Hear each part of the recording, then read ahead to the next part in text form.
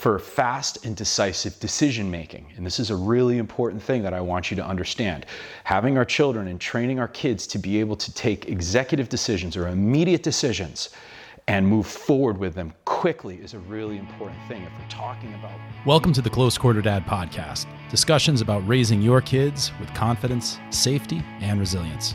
I'm your host, Adam Mitchell, and I hope you enjoy this episode.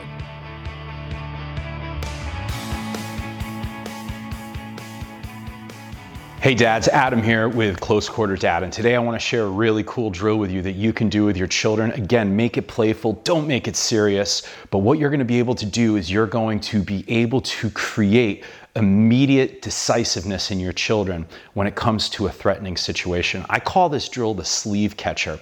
And the sleeve catcher is actually coined after an old Japanese weapon that the police used to use called the sodegarami.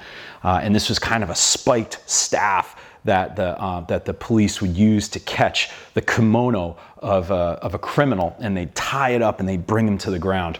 So the sleeve catcher is a really cool exercise that helps your children to create fast initiative, decisive decision making without telegraphing or winding up. So this is how the exercise goes.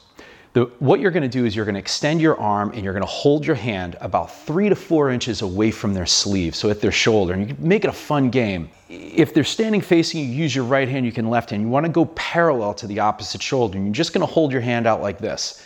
And the moment that you give them a physical indicator that you're about to grab their sleeve, I want them to move and shift their weight one way or the other. And while they're doing that, they're pushing you away or they're moving the arm away. Now, don't make this a martial arts exercise like they're trying to do some type of karate block or they're trying to come in and hit you.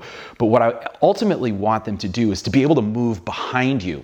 And while they're doing that, they're stunning you at some level. Whether they're coming through and they're using their shoulder or their elbow to hit you in the stomach, or they're moving the arm away in a parry type motion and they're moving behind you. And I want them to put both of their hands on your back.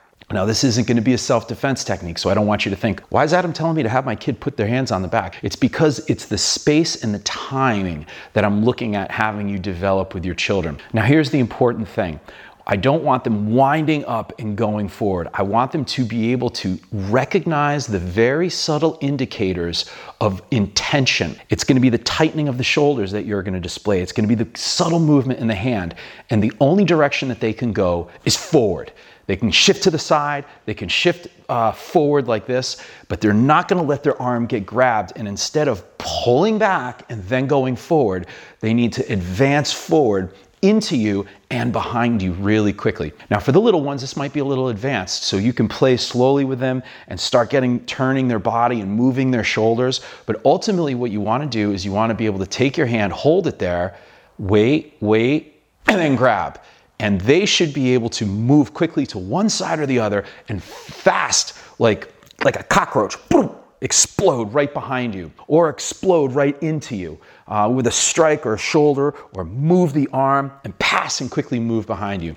Now, this is going to be the framework for a lot of things to come. And if your child doesn't do martial arts yet, this is going to be an incredibly valuable exercise to work with them on. I would encourage that you do it no less than 20 times and at least 2 times a week, and have fun with it. Have them do it to you too. Have them hold their hand out and try to grab your sleeve while you quickly move your arm and advance forward. Now, once again, the most important thing is that they do not telegraph back. They don't jump back and then jump forward. If they do that, doesn't count.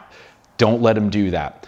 Now, this is also going to help them with them quickly is a really important thing. If we're talking about Even if we're just talking about personal protection alone, let alone, just basic life skills, management skills, negotiation skills, being able to have decisive and fast decision-making processes.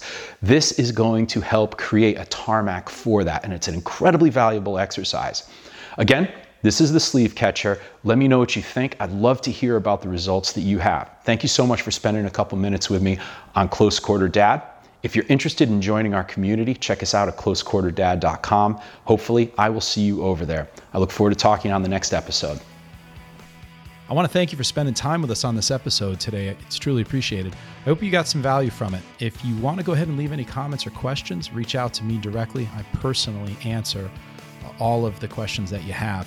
If you know someone like yourself who may find value in this episode, then please go ahead and share it.